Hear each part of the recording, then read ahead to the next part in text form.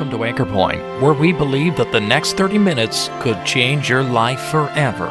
So join us to consider the greatest message ever heard, the good news of the gospel, as well as sound scriptural teaching for believers, all based on the Word of God, the anchor for our souls.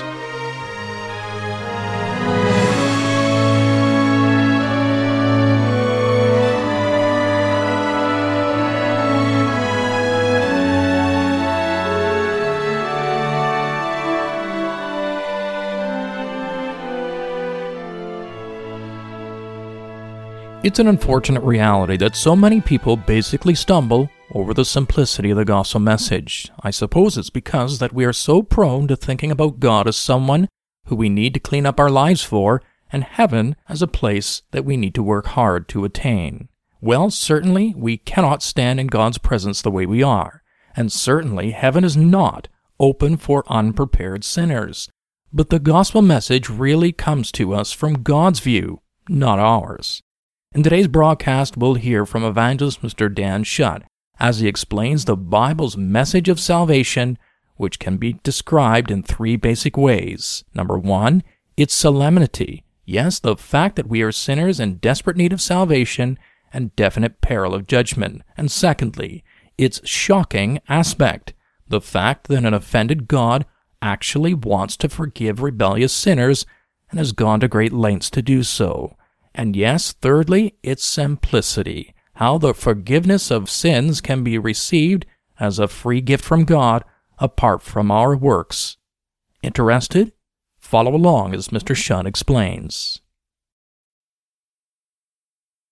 The New Testament begins with the four Gospels, Matthew, Mark, Luke, and John. And then there's the book of the Acts. The book of the Acts is divided into chapters. We're going to read in chapter 13.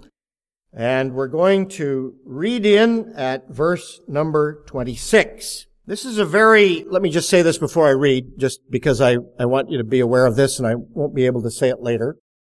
This is a very interesting chapter of the Bible, because this is the first recorded gospel message of a man that we know as the Apostle Paul.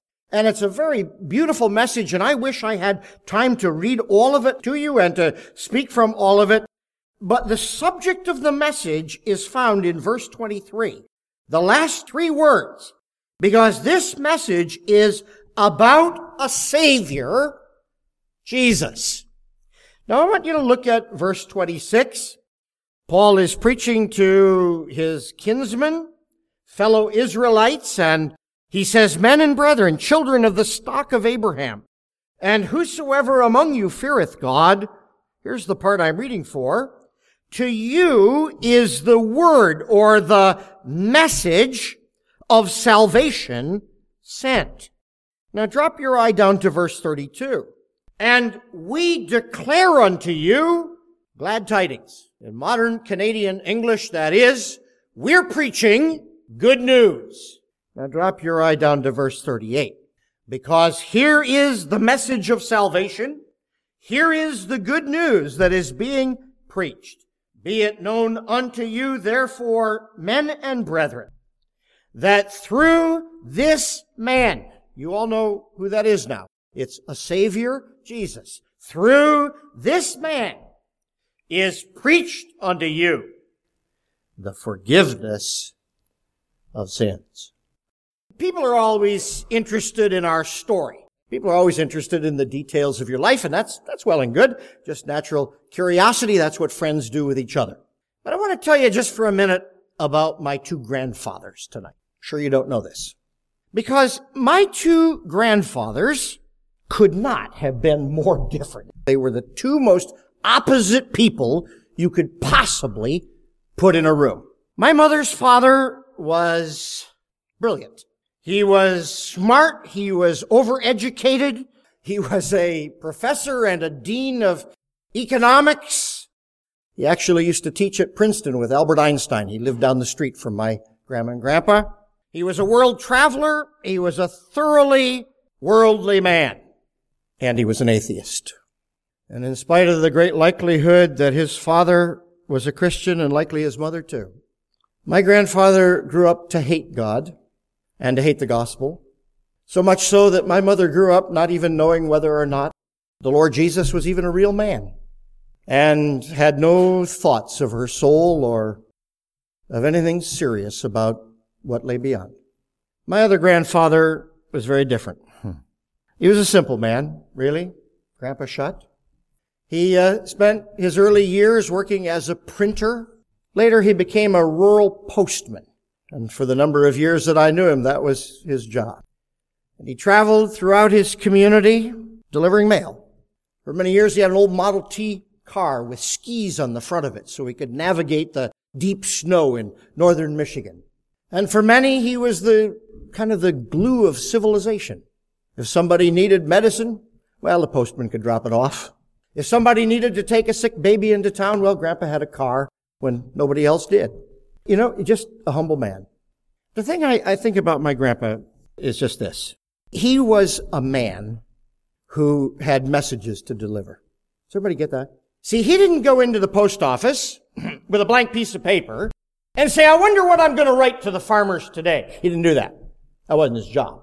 And he didn't open the mail that other people had written and say, that's pretty poor grammar here. Let's just X this out and let's fix this up. That's pretty dull. That wasn't what his job was. He had one single focus: deliver the message. I think my grandfather, in a spiritual way, God saved him later in life in a series of tent meetings. But I think that he'd be very happy to know that 3 of his grandchildren, 2 of his great-grandchildren actually, were serving the Lord in the gospel tonight. Do you know why? Because just like my grandpa, are not here to invent a message. We're not here to modify a message.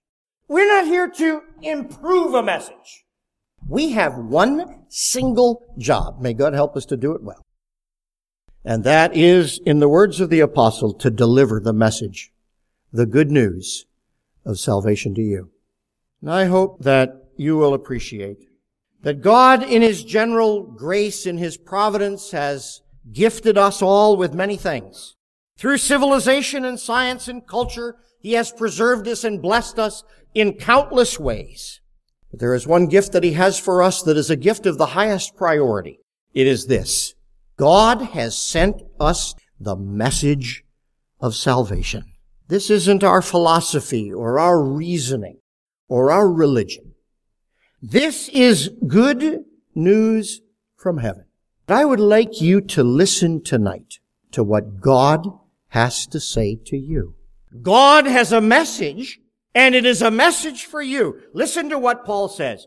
To you is the message of salvation sent, and we declare unto you glad tidings. I've done a lot of things in my little life, different things that interest me and maybe interest others. The greatest thing I know to do is to just present you with this message of salvation tonight. There are 3 things I want to tell you. This is so simple tonight, but here's the 3 things I want to tell you. I want to tell you, first of all, that the gospel is a solemn message. That just means serious. This is a serious message. I'm a happy man. And I like to tell jokes and stories, and I like to laugh, and life is good, and I have a good time. But I'm going to tell you, the gospel is a serious message. And that's why we're not here to just fool around. We're not just here to entertain. This is a serious message that demands your closest attention. Second thing I want to tell you, that this is a shocking message. Because what we have read, that through this man is preached unto you the forgiveness of sins. Maybe we get used to the message. It's sort of like advertising. After you've heard it about 300 times, it doesn't even register. It just goes in one ear and out the other. It just, to use all the metaphors I can think of, water off a duck's back. You know all the things we say. I want to tell you that if you stop and think about the gospel message, there's nothing more shocking in the world than that God wants to forgive guilty sinners. Last of all, I'm going to argue that this is a simple message. I'm so glad that the message of salvation is not for theologians. It's not just for men with long gray beards. It's not just for people who are spiritual, whatever that means. This is a message for us.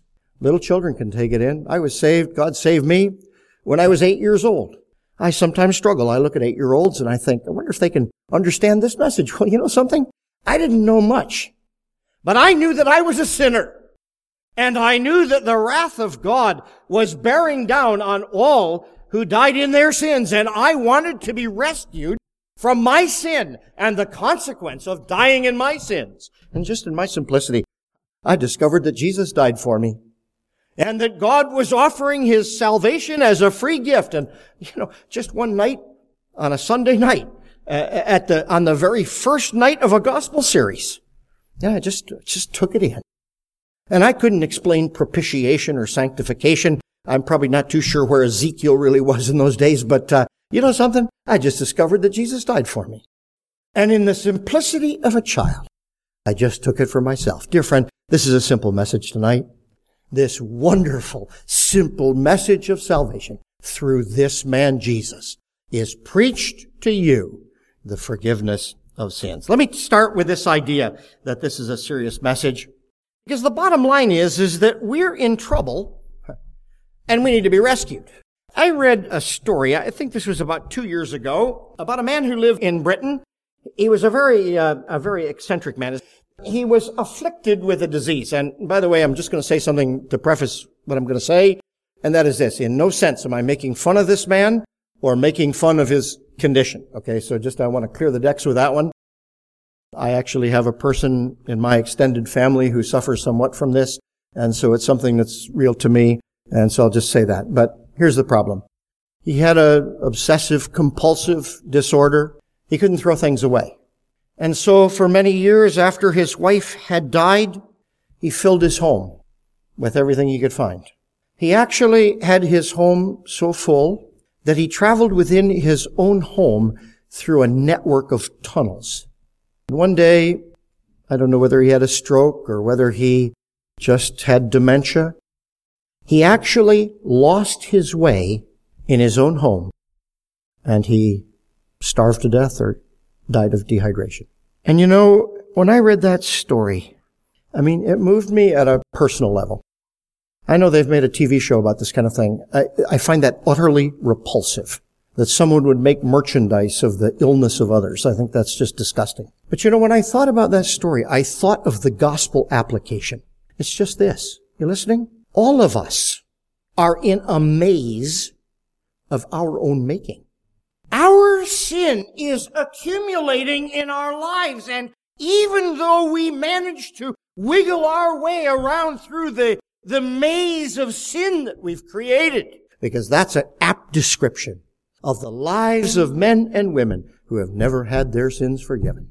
Sin growing in all its number, in all its weight, and utterly in the end, it will destroy you without mercy.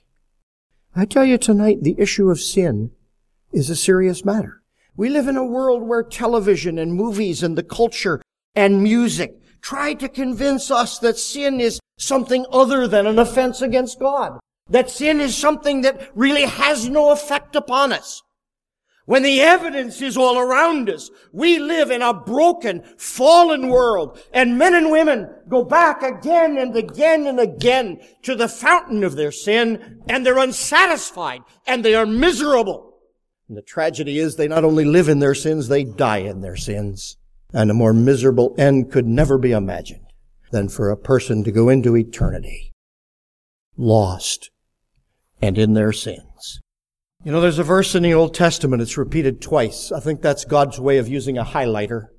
It's found in Proverbs chapter 14 and Proverbs chapter 16. It just says this: there is a way that seems right unto a man, but the end thereof are the ways of death. You know what that means? It just means this: God isn't interested in how you feel your life is going.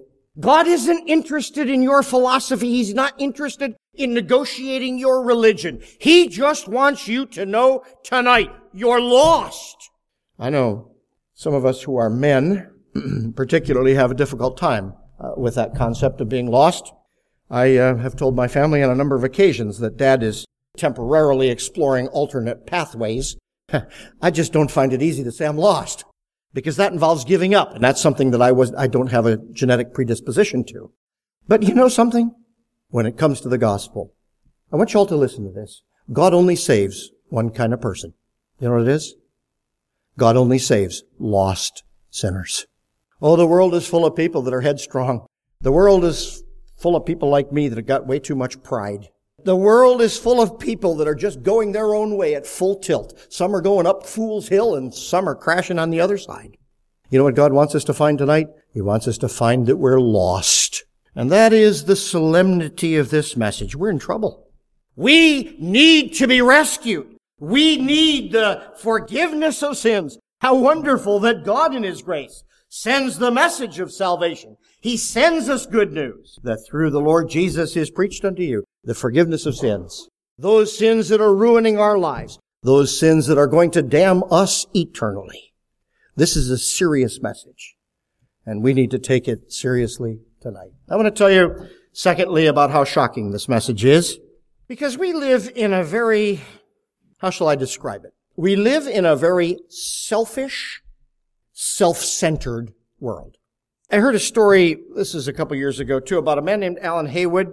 He was down in the States in the Washington, D.C. subway. A group of teenagers, I think it was just a random act of stupidity and violence. They began to assault the man. I think they were trying to steal his phone or something. I don't remember what all the details are. And the shocking part of the story is not so much that these teenagers did this, because that happens in Toronto and it happens in New York and in lots of places this happens. I'll tell you what the shocking part of the story is. There were people standing all around on the platform, and not one single person had the guts to lift one finger to protect that man. In fact, there was one filming it on his iPhone, and he offered to sell him a video of his own beating once it was all over.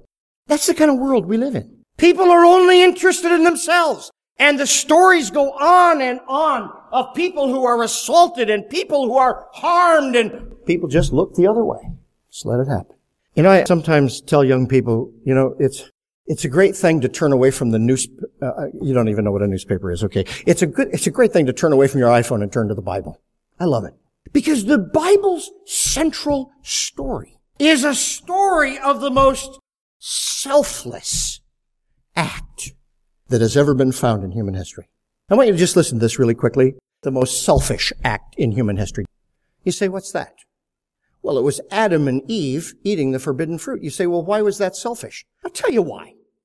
Because they ruined an entire race. They spoiled an entire world. And by one sinful, rebellious, disobedient act, they impacted everybody that came after. How can you not describe that as the single most selfish act in human history?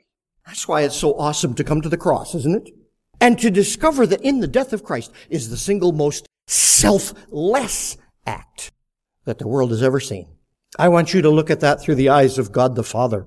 You know, I only have one son, and I treasure him very highly. Any of you with sons and daughters understand what I mean, but I'm just talking about my son because I'm aligning my story with the story of the Lord Jesus. You know, when my son Dan was a little boy, I seem like a pretty nice guy up here, but I can be really fierce. And when it comes to my children, I was. You know, I wouldn't send him to a place where I thought he would be harmed or disrespected. I wouldn't send him to a home where there were drugs or pornography or where there was abuse. I wouldn't send my son to a place like that. Isn't it amazing that God sent His Son selflessly to a world where He would be despised and rejected of men? I worship tonight at the thought of the Father sending the Son to be the Savior of the world. But more than that, I tell you tonight, what a wonder. What an act of grace, of selfless grace, that the Lord Jesus Himself, not coerced by the Father. Did you all get that? The Lord Jesus did not come because the Father twisted His arm.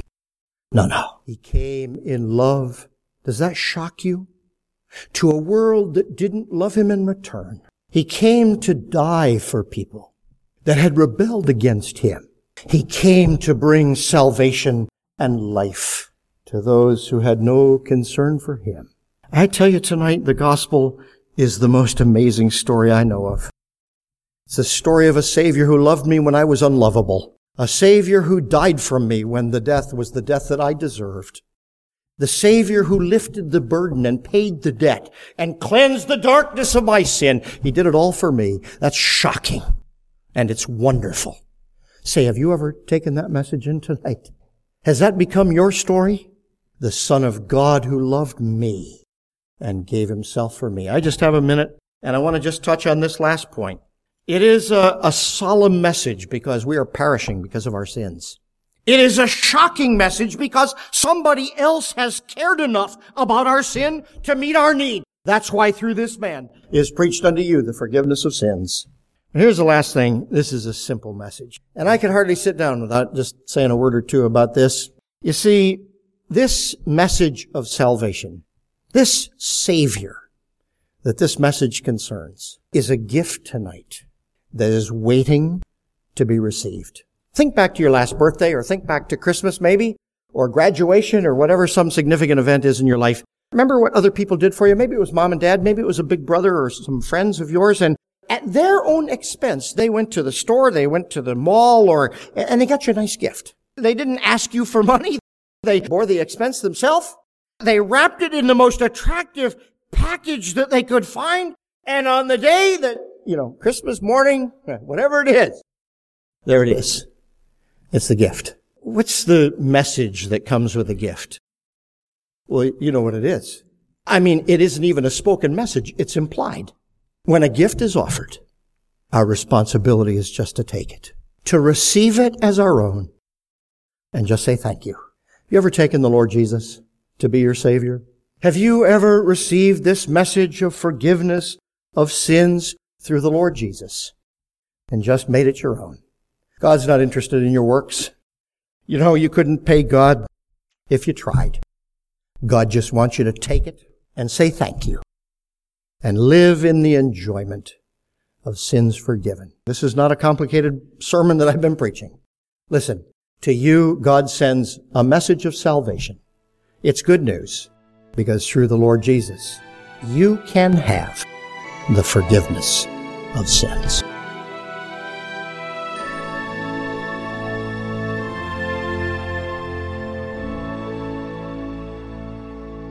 Yes, my friends, salvation is a gift to simply receive and to thank the giver for.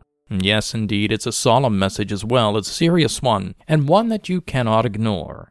And it's a shocking one, don't you agree? That the God of heaven has approached sinful mankind with an offer of love and forgiveness so freely given.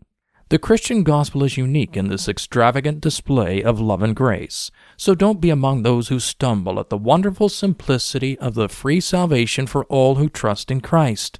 Come into the good of God's offer today, won't you? If this or any of our Bible messages here at Anchor Point has made you aware of God's interest in you, or if you'd like some literature or a visit that would help you to understand these important truths, why don't you drop us a line at email@anchorpointradio.com. We'd love to hear from you.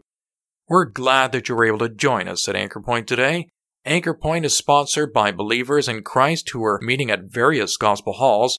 Each of these Christian assemblies holds gospel services every Sunday, as well as other meetings such as regular prayer and Bible studies throughout the week.